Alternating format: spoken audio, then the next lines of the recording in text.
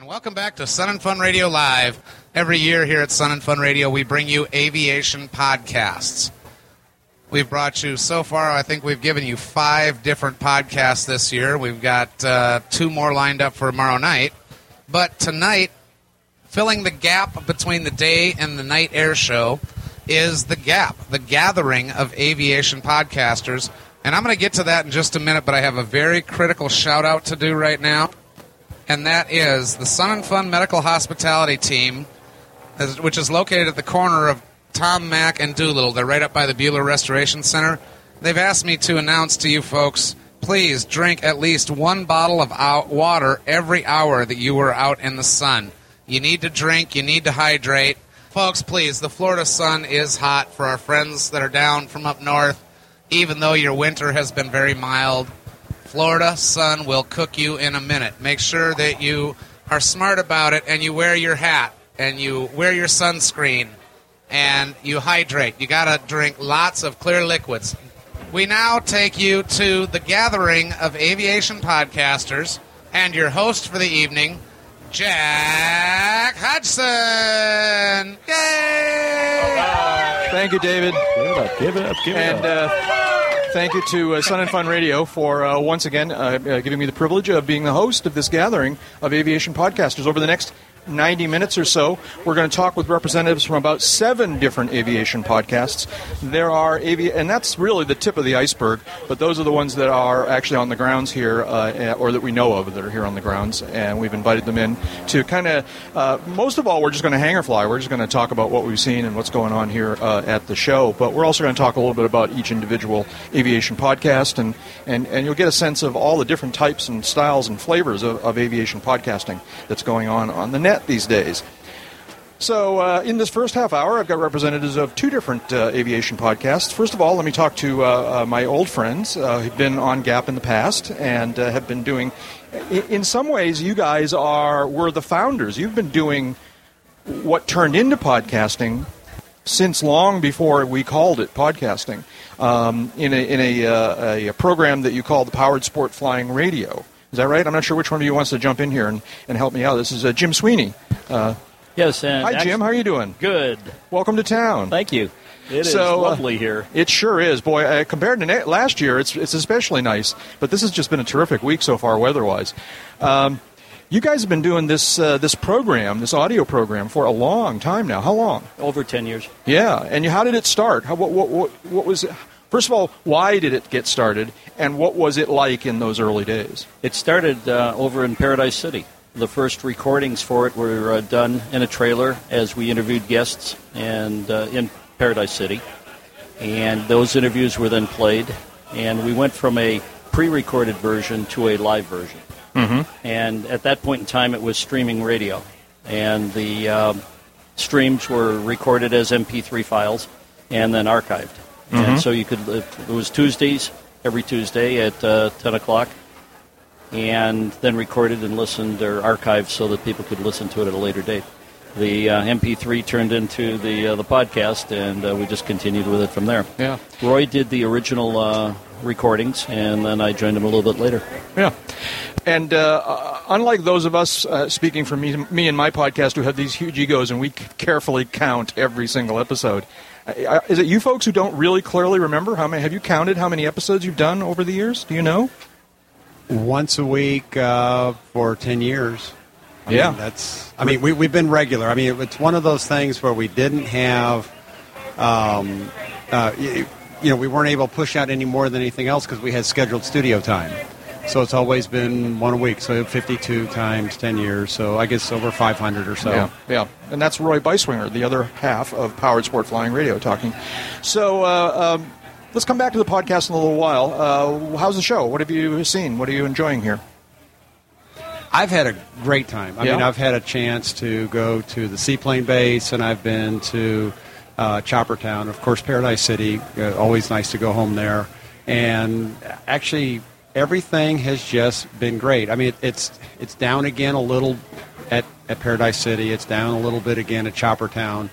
But there's actually been a lot of good news. Dan Johnson had some wonderful announcements on day one of the show. He did a press thing for everybody. The seaplane base was awesome. I mean, what they were doing at Lake Agnes was great. I'm embarrassed to admit that I've never been to the seaplane base here at Sun and Fun. Tell us about it. What's it like? Well, they've moved it from year to year, from place to place, but it seems to have found a great home there at Kermit Weeks's Fantasy of Flight. And it is, it's great because it truly is an event within an event, because there's a lot of seaplanes that show up here, but they look awkward here. They're stuck up on stands, or they're on wheels, but once you get them on the water, once you get them in their environment where they're literally splashing in and out of the water, they have a big ramp that they'll be up on land, and they'll splash down into the water, and they'll taxi around on the water, and then they'll take off. And if you get there on the right day, which is traditionally Thursday. Last year, tradition was busted up a little bit with a little weather incident we had. Yeah, but that's right.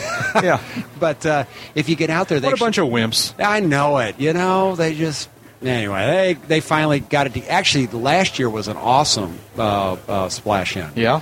Because the day, if you remember, Thursday just sucked to high heaven, and then Friday was most awesome. It just really, everything turned around after the big event last year. Yeah, be out there on the water, particularly last year was actually better than this year, because last year was a lot clearer, and you just get I'm a photographer mostly because of the magazine effort, so I get into the visual aspect of things, but just the water and the sun hitting it.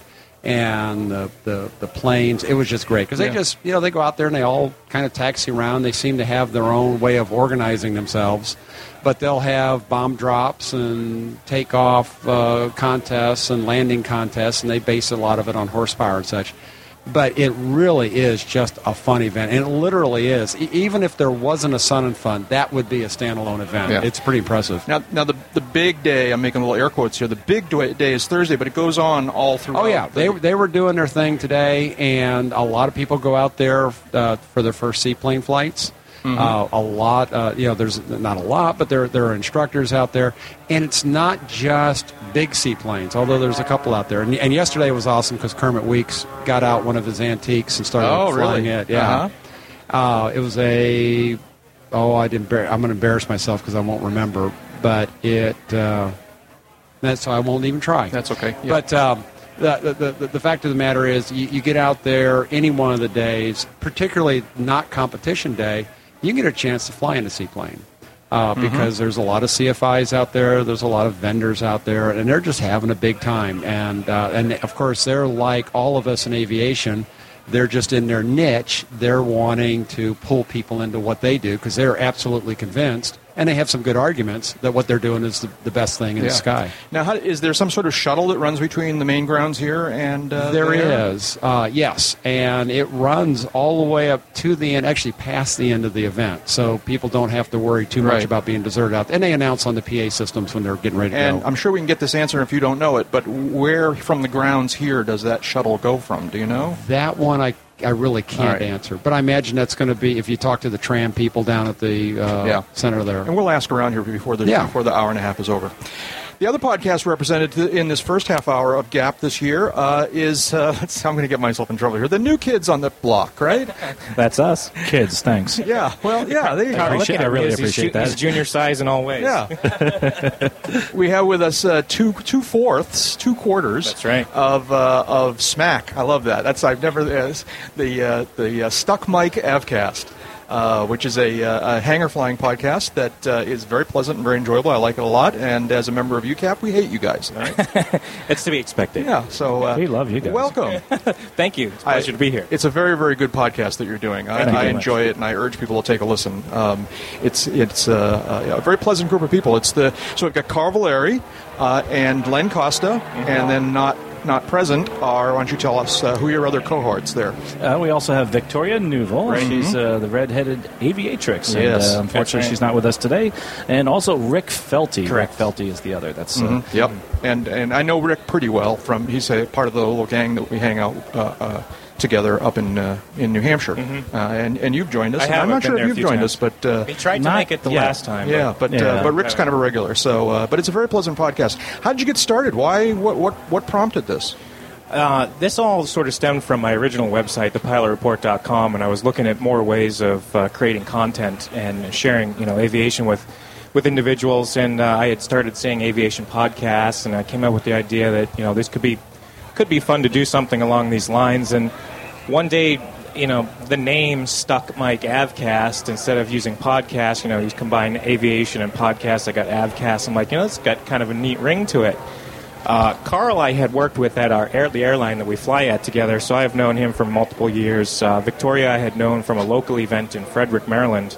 And then Rick, I think I had actually met at one of the UCAP, the very first UCAP brunch. Oh, really? So thank you for the introduction. Oh, sure. So I decided I knew these folks really well, and what I really liked about it was the diversity in flight experience between us. An airline captain, an airline first officer were also flight instructors. Then we have a commercial pilot and a private pilot, and I thought to myself, well, this might be a good, diverse group of individuals to get together, because the conversations that we can have about flying, from different levels and different perspectives could be really interesting, not just for ourselves, but for individuals listening in and, also be helpful. So it was, just another way to create content and share the passion of aviation through, my original website, but it stemmed into a whole different area now. How long have you been doing the podcast? Almost, it'll be a year in May. I think May 13th will be our first year, so almost a year. And about how often do you do episodes? Is it like every other week or so? Correct. We do. We publish bi-monthly on the 1st of the month and the 15th of the month. Yeah, that's So we great. actually have one coming out on Sunday. Good. Sun and Fun. What do you think? Is it a good year? First of all, have you been to Sun and Fun before? I've been coming to Sun and Fun for about 22 years now, and absolutely love it. This is, oh my gosh, this is a wonderful event. It's like coming home. I get to see all my friends that I only see at Sun and Fun, and I also teach not far from here, over in the Tampa Bay area. But this year's been a bit different for me. It's been life-changing, actually. I was able and really blessed to spend some time with the WASPs, the Women Air Service Pilots.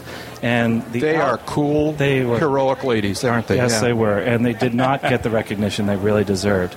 And the one takeaway from this event, which I never expected, is that for now on, I really can't complain about much. These people really served our country, and they had so many challenges that they had to overcome. And while listening to them, I was in awe, and as you could tell, I was pretty excited too. I mean, I'm in love with these ladies. They're just terrific. I agree completely. I met them a couple of years ago here on the deck at Sun and Fun Radio, and I couldn't agree more.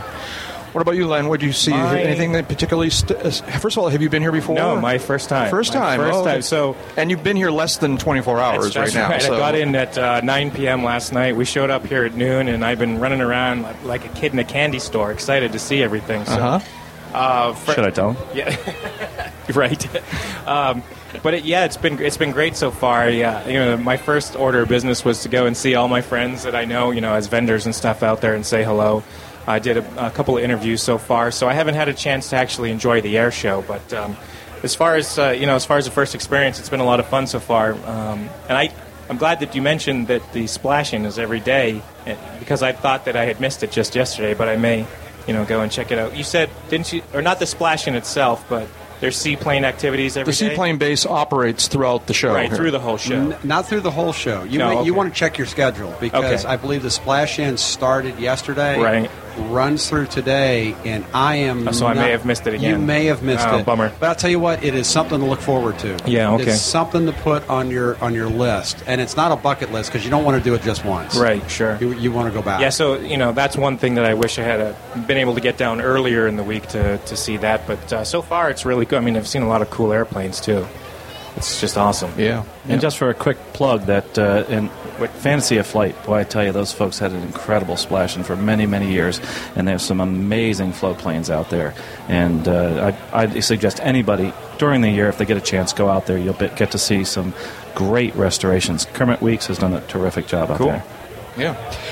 Tell me, and I'm going to ask Roy and Jim the same question here, but Carl and Len, characterize your podcast. What kind of things do you talk about? What's the subject, the nature, the tone, that kind of thing? Sure. Well, our motto is an aviation podcast about learning to fly, living to fly, and loving to fly. And a lot of it stems around, the 4 different experiences, like I said, from airline captain to first officer to commercial pilot to private pilot, things that we've experienced out there flying in the real world, stories that we can share with each other to what I call share teachable moments, things that, hey, Rick might have done something as a private pilot.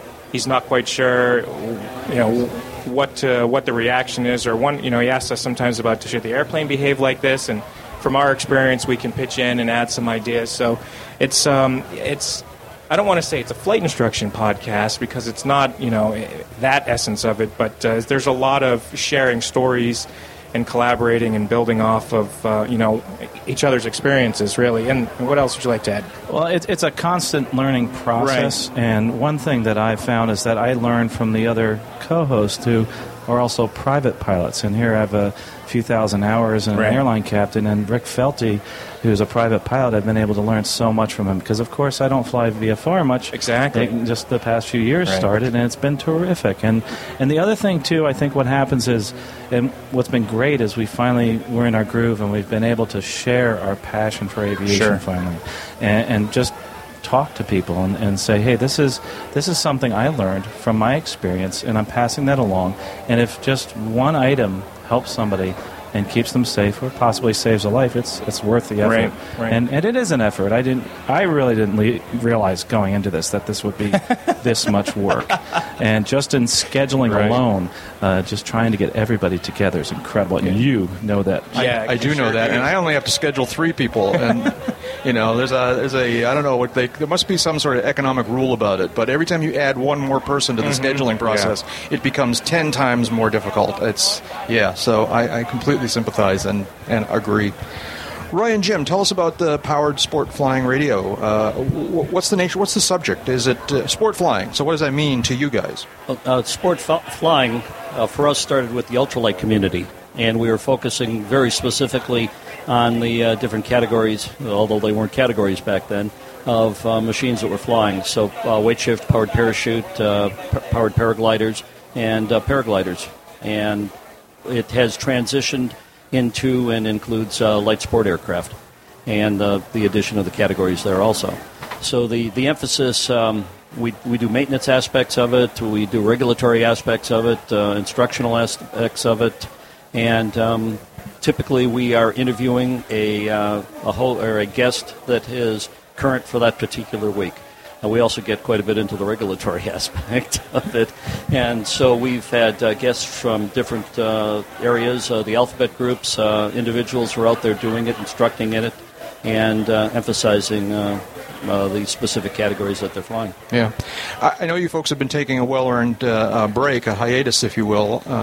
And sabbatical. Okay, that's what we're calling a sabbatical. No, and I totally appreciate needing to take a little break after you've done it for a while. You guys have done it for a lot longer than the rest of us. You're going to restart at some point in the future now? Announcements, please? Well, by the way, you didn't see that. Jim pointed to Roy and said, Roy. What was interesting about it to me was that as soon as the announcement was made that we were not going to be doing it, and at that point it was, we're winding down, we got a lot of comments from folks, no, you can't do that. And some of them were the guests. Some of them were, Jim was sabbatical. He was the first one that modified it to sabbatical. And really, the more folks that we had talking about that, the more it made sense. Because really and truly, there's a couple things we're trying to do. One of them is there really isn't a voice for the ultralight light sport world. I mean, we focus on the real little stuff, that what we call the aviation orphans, and so we knew we needed to come back. Or I had it explained to me that we needed to come back, and right now it is modifying the workflow. It's probably going to be within the next 2 months where we start get up and rolling and have a product out there for everybody every 2 months, every week. The issue has been for us it's going from a live show, which is incredibly complicated because all the issues you have of getting everybody into one room, you got to get them all into one room at 11 a.m. Central Time on Tuesdays. Okay, and so people would drop off because we had airline pilots that would participate who also flew the ultralight stuff, and it was just a difficult logistical thing. So if we change the workflow to a podcast, it seems like if we're basing it on one-on-one interviews, that we should be able to get things done, have the same quality of a product, but not have that effort into it. But it means setting up the studio and all that, because we used a contract studio for our first 10 years. Actually, we used 3 contract studios. We outlasted studios with the show. Yeah. And so now the goal is, okay, we got to set up the studio. I got to get savvy on all the stuff that all you guys are already savvy on, and start putting it together. So, and a lot of it is forced around a magazine deadline now. And we're real proud of the fact that this is the 5th magazine now that shows up in bookstores, Barnes & Noble included. And so, we got to keep that, keep the eye on that prize, while at the same time doing the radio show, which is important. Just as one of the things is advocacy. We got other promotional things we try to do with it. Yeah. Carl and Lynn, what sort of flying do you guys do? So you alluded to the fact that you're both professional pilots. Correct. What sort of flying do you, if any, do you do in addition to that? Well, I fly quite a bit, actually. On my days off, I'm usually flying. I had a 182 until a week ago. I just sold it, so I'm kind He's going to start crying. But no, I'm not going to cry because, I'm between airplanes. It was, I never realized how attached I'd become to an airplane. I really did. I can believe it completely. I'm sure that's the way I'll be when the day comes. But, oh, boy. And I also fly 172 and a 182 RG and an Archer in a club in New Jersey out of Solberg Airport. And then I'm always jumping into people's airplanes, and people are asking me to go fly, whether it's in a 310 or in a Baron or in a Champ. I just love anything that I can get my hands on. It seems like I get invited quite a bit. I do some flight instructing, and I'm also a NFA safety representative out of the Tampa FSDO, so I do a lot of those meetings. I'm doing one usually a week or one every other week. So I'm constantly instructing and teaching. So yes, very much involved in general aviation, and I love it. It really brings back the passion for flight that sometimes you miss out on when you're just flying for the airlines and going from point A to point B. How about you, Lynn? Well, I've done, I used to fly once a week with a gentleman that I used to flight instruct with in his Piper 6X, and then I used to fly the airplane for pleasure. That was about a year and a half ago, and then I've been moving around so much in the last year and a half, I haven't enjoyed as much general aviation flying as normal, but I've gone up with Victoria's boyfriend a couple of times, fiancé now actually, in his Glass Air, which has been a lot of fun, because that's quite a capable little airplane in a lot of regards. And so what I'm trying to do is just, once I get settled in here, hopefully by the end of the summer, is get into a little bit more flight instructing again and do some more of that. Yeah. I do miss it. Yeah. And Roy and Jim, what kind of flying do you guys do sort of in real life? Because you're not professional pilots. You guys work in the industry, of course, but not as pilots. No. Am I correct about you? Yes. I am correct about that. Yeah. Jim, what sort of flying do you do or have you done over the years? I own a Citabria. You do? Okay. And fly that quite a bit. Beyond that, there's been a lot of work with the LSA groups and a number of the LSA tricycle geared and tail-wheeled LSAs. And then the passion beyond that is powered parachutes. And that's where Roy and I get connected primarily, is the powered parachute. Beyond that, it's aviation sport pilot ground schools that I do, and FAST team. I do a lot of safety seminars. Yep. And Roy? My weakness is still the powered parachute. So I'm still an active flight instructor. We'll do a concentrated course. I think it's the only one in the country right now. There's a couple of people who have tried to emulate what we've been doing, but we bring Jim in as a ground instructor. We bring in a flight instructor for each person. But the most important thing for me is it gets me out flying I get 2 weeks where I know I've got to fly, and I don't have any excuses, and I can't say I'm going to work on something else instead. So that's really but I own a gyroplane and getting instruction in that, so I hope to be flying that soon regularly. That's great. Well, thank you. Well, we're just about out of our time here in this first half hour. Thank you to Roy Beiswinger and Jim Sweeney of the Powered Sport Flying Radio program. I keep wanting to say podcast, but that's not. You don't use that term. Where can people find out more about you? Perhaps on the internet. I'm up at with the archives with Powered Sport Flying Radio, or psfradio.com, and my own website is sweeneycorp.com. And psfradio.com. Magazine is psfmagazine.com, so you get a theme there. And there's also the older archives. I mean, if you go back when we were labeled as the Ultraflight Radio Show, there's ultraflightradio.com, and there's a lot of good stuff there, too. Mm-hmm. And the place where people can find to subscribe or download to Powered Sport Flying is... iTunes. Search for it in iTunes. Of course, that's probably the best way. Yeah. Okay. iTunes is there, but you could also subscribe right off of the web. If you get to the website, there's the iTunes links. Excellent. Thank you. And Carl Valeri and Len Costa of SMAC. I'm going to get a lot of mileage out of that. I'm sorry. I apologize in advance. No, that's good. It's good. Stuck Mike Avcast. Where can people find you and subscribe to your podcast? Sure. There's 2 feeds we have in iTunes. One's an enhanced feed, which has images and clickable links. Those are and an MP3 feed. Those are both available in the iTunes store there. We also are available on StuckMikeAvcast.com. You can find us on Twitter and Facebook. And one of our new, something I'm very proud of, is our iPhone, iPad, and Android mobile application. So you can search in any of your respective mobile phone marketplaces, the App Store, the Android Marketplace, for Stuck Mike Avcast, and you'll find us there as well. Excellent. And it's free. Download it. Make sure you get it. And you can find me at expertaviator.com, where I actually do a 1 free lesson per week. And, he does. He does. So again, that's expertaviator.com. And my other blog is thepilotreport.com. There you go. Okay. There we go. Everybody get that? There'll be a quiz. All right. so much info. Thank you very much. We'll be back in a few minutes. We've got representatives of 3 different aviation podcasts who will be joining us here on the Sun and Fun Radio deck in just a few minutes. But we're going to take a quick break. You are listening to the Sun and Fun 2012 Gathering of Aviation Podcasters.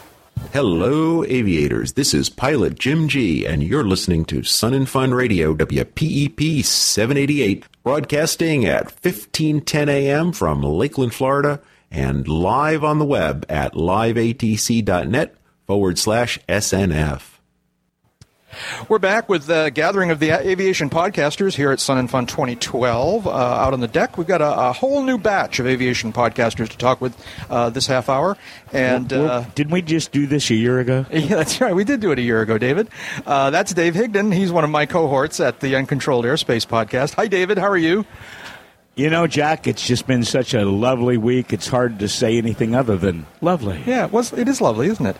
We also have Rob Sigliano here from the New Pilot Pod blog. Hi, Rob. How you doing? Hang on, we got to make sure this is turned on. There you slide that. Can you hear me now? There we go. Can you hear me now? Can we hear you now? Yes. Hi, how are you doing? I'm doing well. I just got in here. Yeah, you just arrived, today or yesterday? About, 4 hours ago. Okay. And with the use of that phrase, you just signed a 2-year no-cancel extended contract on your cell phone. Yes, I know that. I'm sure there's a story.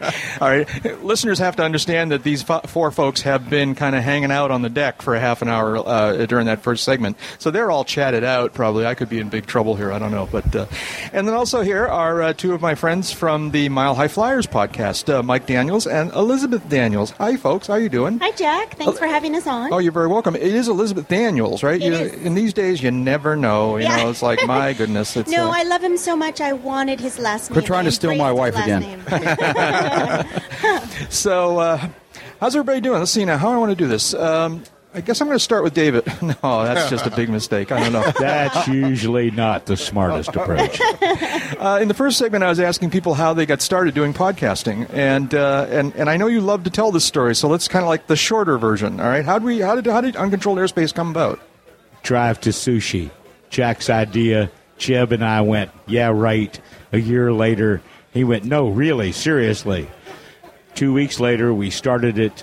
That was That was 2006, 1923 years ago. How would you describe the podcast? What's it? Is it an interview show or a... We're a hanger flying podcast. Yep. And as far as I know, we're still fairly unique in that we gather virtually around a mutual phone connection online, and we engage in one of aviation's second oldest traditions, hanger flying. First oldest tradition is flying. Oh, okay. Boy, I'm glad. I was Had you worried, didn't I was they? really frightened. I really was. They were a little worried about I that. was a little nervous. Segue to Mile High Flyers. Yeah. Okay. Oh, exactly. Yeah. Well, no, actually, I want to go to them not next. Okay. I want to ask about New Pilots Podblog, Rob. How long have you been doing it, and what's that podcast like? I've been doing it for about 3 years now. Uh-huh. And it really started out that I've listened to a lot of podcasts when I was a student pilot, the Hanger Flying podcast and others, and I realized there was no podcast on transitioning from a student pilot to a private pilot and what you can do with your pilot's license. So basically it's me just talking about my experiences, what I've done, what I'm doing now, using my private pilot's license. Mm-hmm. Okay. And basically it's a one-man show. I have guests on every now and then, do some interviews, and just basically talk about what I've done in the past. Yep. And how long have you been doing it? 3 years. Yep. Okay. And about how many episodes does that turn into? I mean, about 25. I try to do one a month. Turns out to one every 2 months, then sometimes once every 3 months. Mm-hmm. And have you covered a lot of ground? I mean, what are some of your favorite moments, if you will? Some of the subject you've talked about that you feel like really came off well, really did what you were trying to accomplish. Well, I think my favorite podcast that I've done so far is when I took my daughter up flying. Mm-hmm. And it was her first time flying. It was a lot of in-cockpit audio. And it was just her experiences in flying and her reaction. How old is she? She's 16. Mm-hmm. But she was 16 at the time. She's 18 now. Yep. So we had a nice flight. And on that flight, not only what I liked about it was her experience and sharing her experience during that flight, but also I tried to put a lot of audio in it to talk to show about what's it like to fly around New York, how to use flight following, how to talk to ATC. Just because I knew when I was a student pilot, that was somewhat difficult for me. And listening to liveatc.net helped me along the way, but also knowing what to do with flight following, how to get handed off to controllers, and things like that. So I tried to put things like that into my podcast, things that I knew that I had questions about or I wondered when I was a student pilot. Try also to drive home the fact that it's easy to open up a flight plan, it's easy to get flight following, and there's really no reason to do it. So that was my favorite podcast, but I've interviewed Monica Petrillo for Walkabout, right? Flyabout. Thank you. Flyabout, thank you. I knew it was that Australian thing. I'm sorry. It's an aviation show. Yeah, I understand. Yeah, I stand corrected. Yeah. I've interviewed, back when Piper was putting out the Piper Sport, I interviewed the chief pilot and PR rep from that. So I tried to also get people on the show that I'm interested about. But really the show is about my experiences flying and trying to bring people along and show them what they can do with their license. Yeah. Now, Mike and Elizabeth, your situation's a little bit different. You guys were doing Mile High Flyers podcast with some of your friends, and it was going gangbusters. We were loving it, but you haven't done one for a while. No, can I sidetrack you real fast? Yes, you can. I want to say that's my favorite episode of Robert's podcast as well. Also, is the one he took his daughter up, and I really liked that one. It was Thank great. you. Yeah. You guys haven't done a podcast in a while. What's going on with that? As you guys that do podcasts like Jack know, it's a lot of work. So it's hard to do, and editing and so forth, and stay on top of it. And either you got to really, really, really be good at doing it, or you got to spend a lot of time cutting out all the oohs, ahs, and uhs out of it. I gave up on that a long time ago, quite frankly. But okay. Well, we love your show, we've kind of pod faded. It's I know. Yeah. No, but now. Well, I was going to say, like Len and Carl had mentioned, the work involved and, the coordination. I'm sure you guys have run into that, although you've been amazingly, fantastically consistent. But just coordinating, making sure that, the connections are coming through and the audio is working well. And scheduling's really, really tough. I mean, Nate, Denver pilot, who was the kind of the main guy for us, he swapped jobs. And, life gets in the way, how it goes. And Ziola, went back to school, and she's doing great and actually started her own podcast. Right. Which is very good. Which is very good. At the box office. And, Elizabeth and I have talked about doing our own thing a little bit because we do so much stuff that if we did it, it probably wouldn't be just an aviation podcast. Right. It would probably be like Adventures with Mike and Elizabeth or something because she jumps off of buildings and all sorts of craziness. Yeah, I know. And I just fly her to places that she can do it. So. But, we build a lot of those adventures around flying and what plane, Mike I'll be able to say, I'd like to go here to do this race. And he'll say, well, I think that this plane would be great for me to get checked out in so that we can do that. So, we build a lot of that around the flying. So I think it would still be very interesting to... Yeah, no, I think it sounds like it would be. And although we would love to hear the two of you back on a podcast of some sort, I know you're very, in addition to being passionate about aviation, you're very active social media folks, too. Yes. Mm-hmm. On the Twitter and some others, I'm sure, as well. Facebook and Twitter. Yeah, so and later on we'll ask you where people can find you there. We'll get that information later on. And this is our third year living on the radio deck, so we don't just hang out watching everybody just because it's the podcast. We're always hanging out here. Yeah. And we learned that from you guys, I think, you and Dave and Jeb. So. We learned this is the place to be.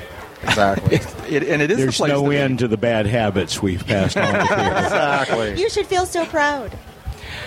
Mike, tell me about your hat. You're wearing a really cool-looking hat. This is your RAF hat, I believe, Just right? one more thing I can blame on you.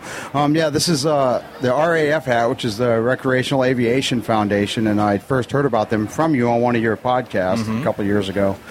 And we met John McKenna. We actually interviewed him on the Mile High Flyers. It was one of my favorite episodes of the Mile High Flyers, actually. And now we interviewed him here at Sun and Fun, ironically enough, 3 years ago. I really love what they do. I'd mentioned the other day on your show that they just opened up the chicken strip out there in Death Valley, and they work out deals with the Park Services and BLM, and they keep these little backwood dirt strips that really aren't even on sectionals open that just local pilots know, and they go in and camp and fly or The fish chicken and stuff. strip?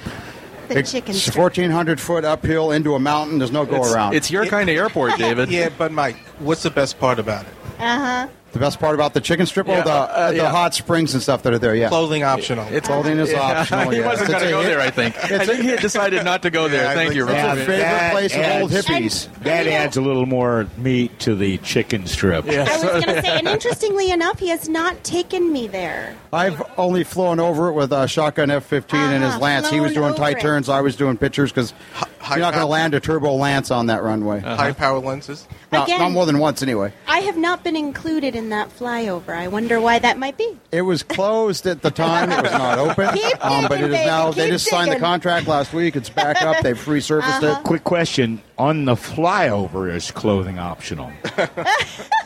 We were clothed. Just check. I don't know. There's an FAA regulation that says you got to be clothed to fly an airplane. I don't No, know. as a matter we of can fact- tell you categorically there is not. Because this was a story about 2, 3, 4 months ago for the... Oh, we won't go into that story here. Later on, we'll tell you that story, all right? Or But Google it or this something. opens up a whole new set of possibilities. She's always trying to get me in trouble. Moving on. Family, AM radio. Yeah, AM radio, right. all right. A family So show. RAF, a good organization. Oh, they're a great organization. Anyway, so my cap, every year they do charity drives like any organization like this would, and every year one of the things they do is what they call a founder hat, and they print up 150 funky-looking hats, and for the small price of a proper donation, plus whatever you feel like giving on top of that, you get one of the hats. And this is my second year having one, and some guys just buy them and collect them, but I buy them and wear them out. Next year when the next hat comes out, this hat will be about done. Yeah. I love them. Yeah. And trust me when I tell you that he doesn't just wear it everywhere here. He wears it everywhere. All the That time. conjures up pictures I'd rather not have. Well, I bought a Diamond Star hat yesterday because of the diamond we fly, and you see who's wearing that. Yeah, there you go. Elizabeth is wearing that hat. Well, the RAF does such a great job of helping preserve and open up backcountry strips that otherwise might disappear into the forest. Absolutely. Absolutely, and they got a great sim. If you haven't done it yet, they start you out and let you land on one of their strips that they actually built up in Montana on the, a Red Bird flight sim they got over there. It's really cool. I had fun and I actually did it. I didn't crash. I got commented on how close I was flying to the mountains. They said most people stay way away from them, but I've had a mountain flying course. And so RAF, plus it's a sim. You can't get hurt. RAF, as I understand it, is not strictly speaking a member organization. It depends on charitable donations, like donating in order to get a hat or that kind of thing. Yeah, they depend on charitable donations and volunteers. So they've got and although they were founded in the Rocky Mountain area, it has become a national organization. I know it's very active up in northern New England with some chapters up there trying to preserve off-field, or not off-field, but backcountry airports up in northern New Hampshire and Vermont and Maine. So people might want to check that out if that's the kind of flying you're interested in. If you land on a strip in the back country, it is not an off-field. Yeah, I know. That's okay. I just checking. I misspoke. David. So listeners to Uncontrolled Airspace know in excruciating detail about your background as a pilot, but perhaps listeners to GAP don't. How did you get started in all this flying stuff? You've been doing it for a long time.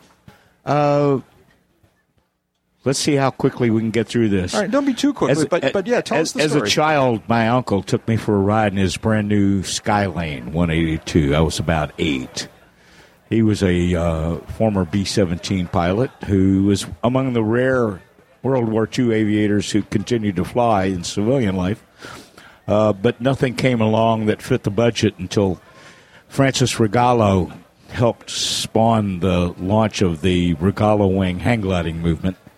And in '77, I spent a little time in Chattanooga at the Crystal Flight Park at Raccoon Mountain, operated by who's now one of my oldest friends, Dan Johnson.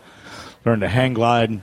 A few hundred hours later, I was living in Chattanooga. DJ taught me to fly ultralights. I came here the next year and flew Quicksilvers and Drifters and Weed Hoppers and oh my. And it's just kind of stuck. And we've taken it on from there. Yep. And at some point you made the jump to private pilot. Yeah, finally, after about 18 years, the idea of actually using an airplane to go places really caught on with the bride and me. And so we found a great deal on a 1969 Cherokee 140. In which I got my private pilot's license. And we launched off on what turned out to be a lot of cross-country adventures, good flying. We moved to Comanche a couple of years later. We were able to string together trips to Grand Cayman Island and Cancun and both coasts and Canada, and family visits over the river, over the woods, to Grandma's house. And we still embrace the lifestyle today. Yeah. Now, I know your last owned airplane was the Comanche. And correct. You've been without it for a couple of years. You're getting real serious about getting another airplane. What sort of airplane do you want to get?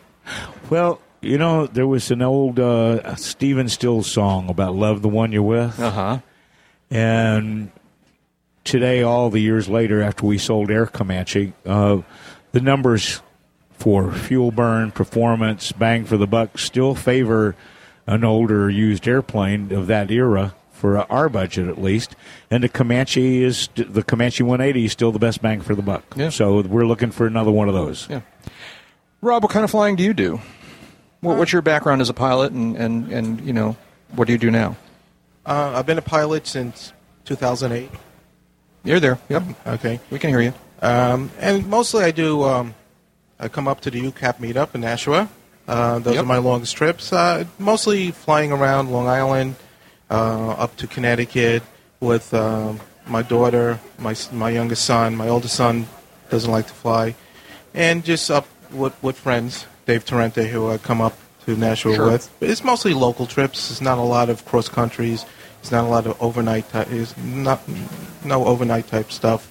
My wife is a little afraid of flying, so that limits the possibilities. But I get up whenever I can. Mm-hmm. If it's just to do a sightseeing tour around Long Island, do a circle around Montauk Lighthouse, and fly up the Hudson. Now, you fly an LSA aircraft. Yes, I fly the Sport Cruiser. Mm-hmm. And I do that mostly basically. Are you a private pilot? Or yes, I'm a private pilot. Okay, yeah. I got my license. I started off in a 140. I ended up getting in the Diamond Star, and it was just too expensive. Mm-hmm. Especially around New York when there's a lot of wait times. You're sitting and watching the Hobbs meter burn while you're waiting to take off or to taxi. So I looked into the LSA, looked into Sport Cruiser. I tried Technims, I like the Sport Cruiser. It's a two-seater. It fits my mission. VFR, day flights, one other person or by myself. It has a great fuel burn. It's a great plane, and it really fits the bill. Yeah. Do you own it or rent it? Or? I rent it. Yeah. You care to tell us what organization, what's the FBO you operate with? Sure. It's Mid-Island Air. It's out of Brookhaven on Long Island. They also have operation at Islip. And they're really the only outfit on Long Island that rents LSAs and teaches a sport pilot. Yeah. I have my private pilot, so I just use the plane, the Sport Cruiser, because it's economical and fits the bill. Yeah. What do you guys? You guys are building an airplane, Mike and Elizabeth, correct? Yes, we're building a Zenith CH-750. Yep. How's that going? Where are you in the build? I'm the empennage is basically done, and we're working on the fuselage now. We've got most of the fuselage Cleco together. Has the build experience been what you expected? Pretty much, yeah. While I've never built the full-size airplane before, I've built cars, trucks, motorcycles, off-road vehicles. I've done this type of stuff my whole life, and lots of RC helicopters and airplanes and that. And what I learned with some of the RC helicopters I did is I actually enjoyed the build better than operating some of the RC toys anyway. And while I love flying, building's just a whole different thing. You know, if you want to own an airplane, everybody told me this to begin with, and it's true. You don't build an airplane; you go buy an airplane. Right. You build an airplane because you want to build something. Yeah. What's the configuration of the airplane you're talking about, Mike? It'll be when we're done with it, because we're building it. We say what we want. It'll be light sport compliance, and it'll just a two-person side-by-side. It's a slow airplane, max out about 90 miles an hour, and it's designed to take off in 100 foot and land at 100 foot. That's their high-wing STOL model, right? And it's a high-wing STOL. It's got wing slats on it. Yep. Well, and what I said to Mike when he brought up the idea of building and talked about the different planes that he wanted to build, I really like the idea of a kit where I could be a little bit more help to him on the basic tasks, because I have no experience with this kind of thing. So there is some basic stuff that I can come in and help him with periodically. And then the other thing I said to him was, I don't care if you build it for the rest of your life and it never, becomes flyable, but in the meantime, we need to have something that we can rent so we can actually fly, because I really like what we can achieve and the experience we can have being up in the air. So I didn't want it to be something where he was stuck in the hangar building all the time and we were never flying. So that was the arrangement that we had. Build forever, as long as you want, I'll help you out, but in the meantime, we need to be able to fly. Yeah, and it's all metal and rivets. It's not cloth or fabric or anything, right. So it's all sheet aluminum and rivet. Yeah. Right. What airplane or airplanes do you fly when you on these trips over the chicken strip? Well, we belong to two flying clubs. So currently we're flying a 1956 172 with the Chapter 163 Flying Club at North Las Vegas Airport. Nobody believes me when I tell them, but it's $60 an hour wet. It's true. Really? Yes. Very nice. That is a fact. We fly for cost. And we've got an A&P in the club and stuff, and we do all our own maintenance on it. Is that a special deal because you guys are just sweet people, or is that no, it's anybody walking off the street and get that rate?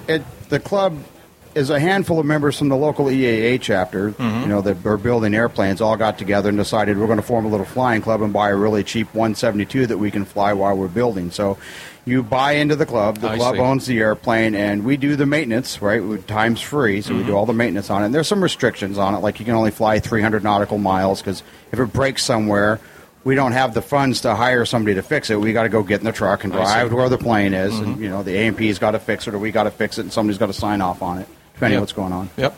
And then we fly a Diamond Star with the executive pilots, the A40. I like that one. Oh, it's a great airplane. It's a great airplane. Now, Mike, at this time, you are the licensed pilot of the pair here, right? But Elizabeth, I've always gotten the feeling that you're ready. Well, I'm a very intermittent student pilot. I've taken a couple of formal lessons, and then whenever we go up together, I always try to get a little something in, a little practice, a little stick time, kind of talking through some stuff in addition to the stick time. But it's one of those things you have to set aside the funds and the time to do it, and I haven't done that at this point. But I would like to. My ultimate goal is to get my own license as well. Have you ever taken one of these, what do they call them? Pinch hitter. Pinch hitter courses, yeah. Have you ever taken one of those? Not yet. Okay. It's on the list. Okay, great.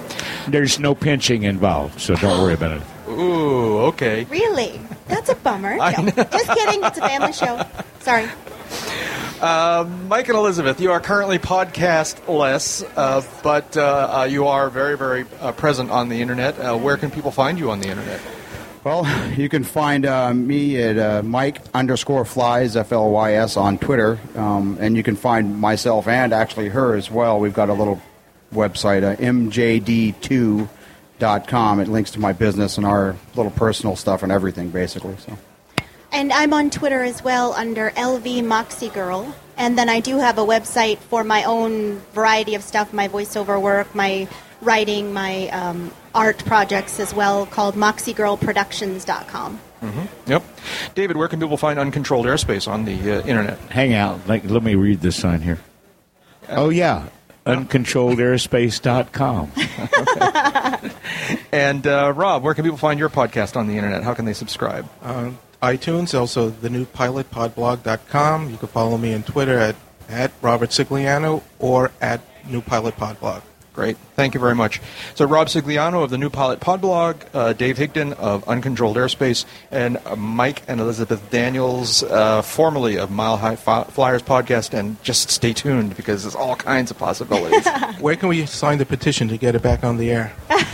Well, Doug and I were talking about a reunion the other day. So, and by the way, Doug's doing a lot of Civil Air Patrol flying, so I didn't mention him when I mentioned Nate and Ziola. And we'll be back in a few minutes with the final segment of this year's Gap. You are listening to the Sun and Fun 2012 edition of the Gathering of Aviation Podcasters. This is Dave Crawford from EAA 1114, Cox Field in Apex, North Carolina. You're listening to Sun and Fun Radio, WPEP 788, 1510 AM, Lakeland, Florida, and on the web at liveatc.net/SNF. And we're back on the deck of Sun and Fun Radio here at Sun and Fun 2012 with Gathering of Aviation Podcasters. And here in our final segment, we have, I'm trying to count, I think we have 5 podcasts represented here on the deck right now. 6 if you count me, but we're not counting me. In no particular order, let's say hi, first of all, to Stuart Stevens, hi, of the Pilot's Journey podcast. Hi, how are you doing? Doing great, and we're actually have one more podcast. I also do the editing for the Pilot Cast, which hasn't been able to show up this time. So, 6 podcasts. This is like, it's a good thing we're not doing another segment here tonight, or we'd be up to like 12. So, tell us about Pilot's Journey podcast. What's that all about? Well, Pilot's Journey podcast is a hangar flying show, and it's all about the joy of flying and pursuing the passion of flying. So we say enjoying the journey. It actually started about 3.5 years ago through Twitter, and has evolved to where I actually made a career change to be full-time flight instructor now, and I blame that all on podcasting. Okay. How often do you do episodes and, sort of describe it? You mentioned as being hangar flying. Is it very conversational, or do you do interviews, or how do you do that? A little mix of everything, really. We do hangar flying. We have 2 CFIs now, and then an aircraft owner and commercial pilot, and that's Mike. And he did a little, we met him through My Transponder when he was considering buying an aircraft. And he went through that whole process, and we talked a lot on My Transponder, and eventually had him as a guest on the show as he described how do you choose an aircraft, how do you get qualified to fly at home, particularly in the mountainous region that he lives in. And he's really become an integral part of the show, and really has a lot of true difficult flying experiences. He's had the last show we called Mayhem. We discussed a lot of different emergencies that people encountered, and Mike had several within one show. And so he gives that perspective from a real active pilot. And the other Stu and I are active flight instructors, both primarily focused on light sport aircraft. But we see it from a instructional standpoint. And I kind of made that transition from a private instrument pilot through to an instructor on the show. And it really all became because of the social media and interacting with other podcasters, and just the excitement and the passion that grows when you're with other people like passions. Sure. Yeah, that's great. How long have you been coming to Sun and Fun? This is my first year at Sun and Fun. Really? What do you think? I like it a lot. I've been to Oshkosh the last several years, but this is a different flavor. I was expecting it to be a smaller Oshkosh, and it's really unique unto itself. Mm-hmm. Are you able to characterize how it's different? It seems a little more intimate and slower paced. Not that I've taken the whole show in yet, but it seems like it might be possible to do, where I've never had that illusion for Oshkosh. Yep. I knew we were going to have an empty chair up here on the deck, so I asked Carl Valeri of SMAC to rejoin us. And, welcome back. I've got a question for you, but I'll come back to that a little bit later on after we say hello to these other podcasters. Excuse me, Jack. David. I'm going to step in here. Ladies and gentlemen, Carl Valeri got a media credential pass to come in and do his podcast and be on the Gap. He showed up at the radio station on the first day and asked, hey, can I help? He wanted to help us. I have to introduce you to the newest hard-working, dedicated member of the Sun and Fun radio crew. Let's have a big hand for Carl Valeri and all of the work he's done this week. Thanks, David. No, seriously, thank you. I mean, you're really making it excel this week. Thank you so much. I really do greatly appreciate it. Thank you. Did a lot of great interviews. All right, Jack, back to you. Sorry for interrupting your deal. No problem. I've observed that Carl's been wandering around all over the place. Every time I turn around, he's walked back in the door with another interview in his hand, in his recorder, and he's like, oh, I talked to these people, and I talked to those people, and but that's kind of a part of the question I have to ask you in a little bit, but we'll come back to that. We also have representatives of... I don't exactly know how to introduce you guys. I know both of you pretty well from quite a while in different environments in different ways, and now you guys have ganged up, and I don't know what to expect. Anyway, it's like, well, first of all, there's Dave Allen, our old friend, and just one of aviation's most incredible ambassadors and enthusiastic. I don't know. I'm babbling here. Can I write David. That down? Can I use that? No, please don't. Most incredible ambassadors. I know. Okay, all right. Yeah. Thank you. So you got into this podcasting thing how? Will Hawkins started a podcast. Everybody knows Will Hawkins as the director of A Pilot Story, the independent documentary film. But he started doing podcasting with the student pilot flight podlog when he was doing his flight training. Mm-hmm. Well, then he became a pilot. So the student pilot flight podlog didn't really apply. He starts the pilot's flight podlog, where he just did hangar flying. And on episode 28, I joined him as a guest, and by episode 30, I was his co-host. So that's how I got my start into podcasting, was to become Will's co-host for the Pilot's Flight Podlog. And then you guys did that together for a while. Quite a while, yeah. And then we brought on... Will got busy. He's making a movie. Yeah. So he's not able to sit to do podcasting with us as often as we'd like, but we don't want the podcast to... so many of them come and go and they pod feed, and we really want to keep that podcast going. So we brought on Michelle Cole, and she was on for a few episodes. She was one of the acro campers from Acro Camp 1. And then, of course, she gets busy flying her Super Decathlon upside down.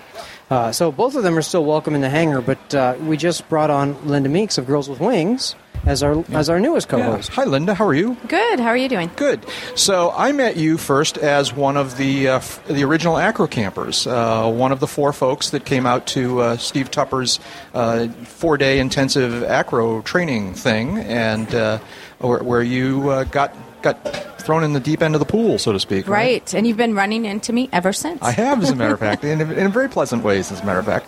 In a little bit, I'm going to ask you to tell us a little bit about Girls with Wings, because that's a really important program. But how did you get hooked up with this guy as a podcast partner? I needed the money. And I pay her many percentages above what everybody else is getting. Every podcaster here this evening is still hanging around is looking at you going, what? Money? So obviously you got, I'm guessing you guys met through Acro Camp. No, we've known each other since before Acro Camp. I think we met via Twitter. I think so. Okay. Yeah, the first time I showed up at Sun and Fun, I knew nobody except through Twitter. Right. Yep. Yeah. That was when I first met you with Sun and Fun 2009, and I met you out on the Warbird ramp with a couple of other, Joe Hunter and Julie Vessel. Yeah. Mm-hmm. So that's where we first met in person. Yeah. Right. So tell me, what is Pilot's Flight Podlog like these days? You know what? We don't podcast as often as we'd like, but we're bringing it back, and we just hangar fly. We don't have any agenda. Mm-hmm. Sometimes we do. Sometimes we talk about a specific group of people. Like we've had Youth Aviation Adventure on. We've had Lynn Freeman with Build a Plane. We really want to just tell stories about aviation. We want to do hangar flying. The There I Was stories. How to be safer in aviation, and also I have a personal dream, and I know Linda does as well, to help grow the pilot population. Of course, she leans towards girls because girls need flight plans, not fairy tales, but it's a platform for us to really just kind of be energetic about aviation. Pilots want to fly. Mm-hmm. When they're not flying, they want to talk about it. and that's what we do. Yeah. Now, you also, don't put down the microphone, I'm trying to tweet here. I know You're you are. messing up Sorry. my groove. Yeah, so you also do a video podcast. What's that? Yeah, I do. It's Other People's Airplanes. Yep. Yeah. I'm not a pilot, and everybody, the people who follow me know that I'm not a pilot, but I still hang around aviation, I hang around pilots, I hang around air shows, I volunteer here at Sun and Fun Radio and other places, and I just stay involved any way I can. As a result of that, I have an uncanny ability to get myself into other people's airplanes. Mm-hmm. But all that's in my own memory. And as a cadet in the Civil Air Patrol, I flew in KC-135 and we refueled F-15s over the Gulf. I flew in UH-60 Blackhawks. Do you have any experience in that? Yeah, I flew that. Right. So that, yeah. she flew Hueys, which is actually cooler. So now you capture all that on video. Now I capture it on video in glorious high definition from multiple camera angles. I edit it together and I bring you into the cockpit. Yeah. And say again what that's called? Other People's Airplanes. Yeah. .com. Yeah. And how many you've done? What? By half a dozen? 10? I did 6 episodes at Oshkosh. I've done. But the Oshkosh episodes weren't so much other and then people's I've probably airplanes, done right? 4 or 5 complete episodes in the cockpit. Right. And then I've got a whole bunch more in the can, including 2 that I filmed this week here at Sun and Fun. So I've got a lot of exciting episodes coming out. Mm-hmm. There's a Piper Warrior with an Avidyne glass panel coming out. There's the C-31 troop ship from the U.S. Army parachute team, aka the Golden Knights. I've got the B-25 Mitchell. I've got N2S3 Stearman, and a Widgeon and a Breezer. So, and of course, I've got all the planes from Acker Camp that we're going to be doing as well. Yeah. Stuart, so what sort of flying do you do? You just sort of flying. Do you own an airplane? Do you? I don't. Most of what I'm doing now is instructing in the sport cruiser. Uh-huh. I fly that for fun also. I'll rent it and take it up occasionally on weekends. But I spend most of my days teaching people how to fly or doing transitions for people coming from, say, a Bonanza or a 172 and transitioning into the light sports. Oh, okay. So do you do primary training? Do you do sport pilot training? Both sport pilot and private. You do? Okay. So you do both? Yeah. Right. Okay. Well, I'm curious what your experience has been as an instructor comparing those two training experiences. Our demographic's a little different from a typical American Flyers or one of the normal quote flight schools. We primarily cater to people like myself that are flying because they want to. Not that they're looking for a career, not that they're looking to use it for consistent business transportation. They're just flying because they want to fly. So we have a very motivated student base. A lot of them are older. We have some young students. We're doing some things with a local high school where we're bringing, I think, 15 or 16 students through both private pilot training as well as some mechanic training. And we've got that mix but everyone's really passionate. Mm-hmm. We don't have anyone who's just doing it as a mechanical way to go through for a career in flying. There's a lot of other places that do that more efficiently than we can. Yeah. So it's really enjoyable as an instructor in that every student's motivated. They do their studying at home before they come. They're anxious to get in the plane. They're disappointed when the weather's bad. It really makes it a lot of fun to go to work. Yeah. Do you have a sense from your experience the difference between a primary student, someone who's learning to fly from scratch, who has chosen either the sport pilot track or the private pilot track? First of all, is there such a distinction in your experience? We don't really force a distinction until time to solo. Okay. We'll explain the differences in the 2 certificate levels to people. Most people will opt for the private if they think they can pass the medical. That's really the deciding factor. Mm-hmm. People that aren't sure, they'll go sport pilot just to be safe. Once they get to solo, they've got to have a student pilot certificate. So at that point, they either have to take the medical or get a student pilot certificate for the sport pilot rating. Mm-hmm. The training is really pretty much the same for us. The only thing we do different is night flying and instrument training for a private. We're in busy airspace, so everybody gets the Class B endorsement. Everybody gets the Towered Airport endorsement and the communication endorsements for sport pilot. Mm-hmm. Very few people really opt for that unless they know that they're going to do it occasionally or if they've got medical issues. Yeah. Where are you located? In Addison, Texas. Okay. Near Dallas. Yeah. Carl, the question I wanted to ask you, in the earlier segment where you were with us, you talked about the fact that you are both a professional pilot for the airlines and also a passionate general aviation pilot. I'm wondering if and I don't know if I'm going to express this right, is the joy of flying the same in both of those environments? No, I don't think so. I think it's a little bit different. The challenges are different, that's for sure. Yeah, certainly the joy, the technology and the procedures and right. Yeah, the biggest difference between flying for the airlines and flying personally is the freedom.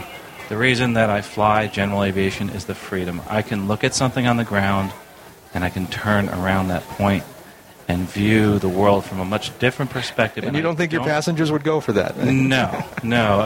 They frown on us doing that. Like if I ask, hey, do you mind if we circle New York City for some pictures? They might tell us no. Uh-huh. Yeah. But yes, I just, ever since I've gotten back into general aviation in the past 4 or 5 years, really has been a life-changing experience, especially being able to get involved in the podcasting world and realize there are so many people that are passionate, and it's enabled me to get back to my roots and to do the thing I really, really love to do, and that's teach people how to fly and advance their careers. And it's funny, though, because I would think an Embraer ERJ would be a real stable photo platform. It is. How did you get to this point? Did you start out as a GA pilot? Were you a military pilot? Or how did you... No, actually, I owned a few businesses when I was younger, and I was in the IT business, and then I paired that off into a seafood company, amazingly enough. So those are totally different businesses. Okay. But, I wound up in the Bahamas hanging out on a little island called Green Turtle Key in the Abacos. Yeah. And then you discovered the airlines were hiring former seafood industry executives. It was funny because what happened is I was at a point in my life and I wanted a change, and a friend of mine said, well, you've always wanted to live full-time in a motorhome, and you've always wanted to teach people how to fly. Go do it. So I sold everything, bought a motorhome, lived in it, and got my flight instructor certificate and started teaching people. Really? And so I traveled for 18 months in my motorhome and while I was teaching people how to fly. And absolutely loved it because, one of the challenges for me is I have a problem with speech. And I probably doesn't come across anymore, but when I was younger, I had a lot of issues with that and being able to talk. And it was a bit of a challenge that obviously I overcame. As a matter of fact, I tried my shot at the movie industry. I was actually in the Bad News Bears. I don't know if you remember. Really? Down in Texas. Oh, you were that little kid. The little kid in Bad News Bears. No, actually, they cut my part. That's how bad I was. Aww. And I was awful. I couldn't. I would just die if I got on a stage like this. I was so nervous, and through a lot of. I'm sorry if you were the awful one that they cut from Bad News Bears. Yes, that's a bad News Bear. All right, sorry. Anyways, I'm sorry. Go ahead. And that's what happened. I started saying, hey, listen, I can do this. I can overcome the fact that I can't speak and very well. And I did it, and I don't think many people hear my issue. And it's been wonderful. And I was able to start teaching people, too, in the airplane. And all of a sudden, I realized I love to talk, and I love to talk to people. And then when I was about 16, 17, was able to, and back then there was something else, had my own television show.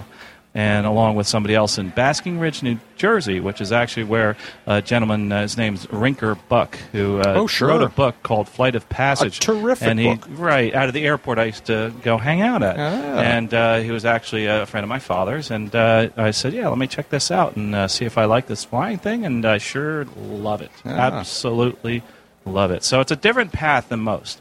I'm a little late in the game, as people say, but I don't think so. I think, as a matter of fact, I like people to, if they're looking at changing careers, to look at me and say, hey, listen, I can do that. If he can do it, I can do it. And I gave up everything just to go ahead and fly airplanes. It's not something that makes me anywhere near the money that my businesses did, but it's something that I love to do every day, and I get paid for doing this. This is terrific. Yeah. I get paid to fly airplanes. It's wonderful. That's great. Now if we could just get paid to do podcasts. I know.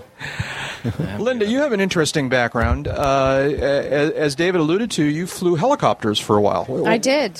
What was that situation? I also, like Carl, I had an interesting path to where I am now, but I did learn to fly helicopters first in the Army. Wasn't intending to be a pilot, but I had joined ROTC so I could have a job after I graduated from college, which sometimes is a little hard to do. And they asked me what branch I wanted to get into, and somebody told me aviation was the toughest branch to get. And to me, that was an invitation. Challenge accepted. So yes, I started flying helicopters in the military, went straight to a King Air, and then onto an aviation career in the regional airlines and the fractional airlines, and now I'm furloughed, and so I'm going kind of back to the beginning, which I never was not in my beginning, and I'm a CFI, so I'm flying all kinds of general aviation airplanes now. Yeah. What is Girls with Wings? Girls with Wings is a 501c3 nonprofit organization. One of the things that I noticed when I was a pilot that people used to always ask me if I was a real pilot or if the captain ever let me fly. So I wanted to let people know that, yes, women were, in fact, pilots, and it was a perfectly legitimate career path, and people just didn't really realize it. So we go out and we want to grab the girls while they're young so they grow up knowing that girls are pilots. And we do this through an interactive website. We do presentations to girls groups. And we also do scholarships every year for flying lessons. And it is 7 p.m. Eastern Time on the 30th. And we have one more day available in our current scholarship application window. So, and how would they do that? If they're hearing this on the stream or whatever? Yeah, girlswithwings.com is our website. Yeah. One thing you kind of glossed over there. When did you start flying for the Army? 93. Okay, and when did you fly the Powder Puff Derby? 2009 was the first time. So 1993, she starts flying turbines. Yeah. And didn't fly a piston engine until 2009. Why? So some people, I'm not sure if everyone's familiar with AcroCamp. AcroCamp was an idea that aviation podcaster Steve Tupper, who actually is going to be on these airwaves tomorrow evening, I believe. Yes, tomorrow. Interestingly enough, not from Sun and Fun. He's going to be doing it by the magic of the internet, and he'll be on the air tomorrow night. But he came up with this idea of AcroCamp where he wanted to film, he wanted to make a documentary of 4 people who were not acro experienced, who were just kind of put together with some excellent aircraft and some excellent instructors, but kind of dumped into it and total immersion learning about acro. All right, and he invited people to apply and to make their case that they wanted to be the one that will be given this opportunity, and he selected 4, and you were one of the first 4 that he selected. Why did you want to do that? I wanted to do that because in between my helicopter time and starting the King Air multi-engine turbine time, I had 30 hours in a 182 to do the transition. So I had very little experience in these airplanes. And frankly, when they put me in the Citabria to fly out to the practice area, I was a little nervous, and I wanted to go back home. You confessed later on that you were quite nervous. I was quite nervous, yeah. So it was a personal challenge to me to go out there and do aerobatics, which I was, for lack of a better word, completely terrified about. So I wanted to let people know it's okay to be scared, but to get past that fear is so important. Yeah, and have you continued to do any acro stuff since then, or? I haven't. I plan to. Yeah. There's that whole furlough thing, lack of funds. Oh, yeah. Which is why I'm in the lucrative business of podcasting now. There's this one scene. Steve has been releasing little clips from this movie. Yep. And there's this one scene that Linda at first didn't like. She wasn't real fond of it, but it was the first time when the 2 airplanes, it was Don and you, Linda, in the pits. I'm sorry, it was Barry and you in the Super D, and Don and Paul Gump, we call him, in the pits, and they went out and met up in the practice area and did some formation work with you in the front and Paul in the back. And Paul's an airline pilot.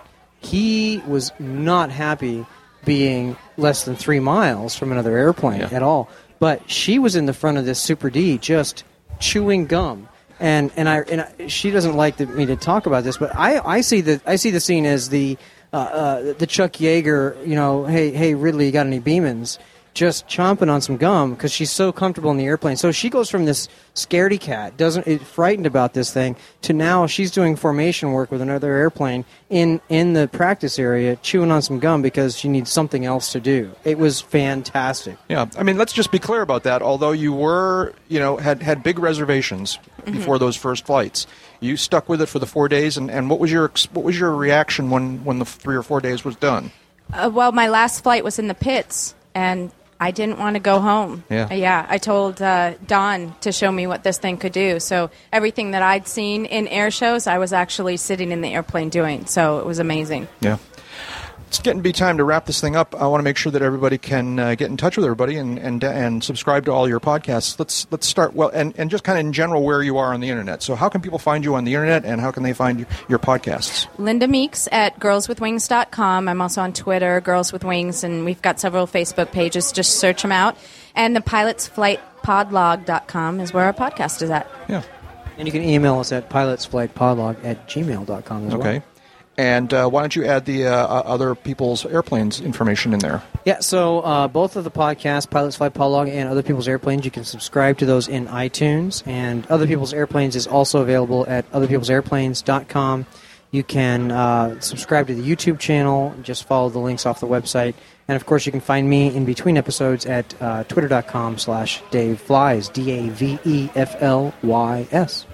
Great, thank you. Stuart, where can people find you on the Internet and learn more about subscribing to your podcast? The Pilot's Journey podcast is at pilotsjourney.com. That's plural. The Pilot Journey is a little bit different. You can reach me on Twitter as PilotStu, that's STU, and also on my transponder with the same name. Yep. We already got yours, Carl, so we won't. And for what it's worth, I'm Jack Hodgson on Twitter. I'm just plain Jack Hodgson at Twitter, and uncontrolledairspace.com is where you can learn more about my podcast. Huge thanks to these folks: Stu Stevenson of Pilot's Journey podcast, Dave Allen and Linda Meeks of Pilots Flight Podlog, and Dave, of course, of Other People's Airplanes. Carl, thanks for coming on back and talking to us about your passion for flight. That's a really interesting trail that you've followed, and very, very interesting. And thank you to all the other podcasts and all the other podcasters who have come up onto the deck in the last hour and a half. It's fascinating to meet these people. If you are not already listening to aviation podcasts, you should be. There's just an incredible variety of experiences being told about and talked about on the Internet. And go into iTunes and search for Aviation Podcast, or go into Google and search for Aviation Podcast. And you'll find the 10 or 12 that we've talked to here tonight, as well as a lot of other ones. There's a lot of good stuff out there. It's a great way to not only fill in the gaps between the times when you're able to go flying, it's also a way to learn more, to improve your piloting skills, to learn about the experiences that other people are having as well. So find some podcasts that you enjoy, download them to your iPod or your whatever, your laptop computer or whatever, and be part of the aviation podcast thing. So thank you to everyone. I get the feeling, David, are you going to jump in here, or we'll just throw this back to the break? Okay. You have been, Jack, Carl? before you go, just let people know, if you don't have an iPod and you want to listen to your podcast, Uncontrolled Airspace, just get on the Internet and go to the website. You can press play and just listen to it. On all of them, that's the case. You can watch them on your laptop, or listen or watch to them on your laptop computer or your regular personal computer, in your browser, or there's lots of different ways. You don't need an iPod. Anyways, that's it for Gathering of the Aviation Podcasters 2012. I'm Jack Hodgson. Thank you to the Sun and Fun Radio folks for giving us their airwaves, and that's it. We'll see you all next time. This is Jeff Ward from behind the scenes at the Uncontrolled Airspace podcast. You're listening to Sun and Fun Radio, WPEP 788, 1510 AM, Lakeland, Florida, and on the web at liveatc.net/SNF.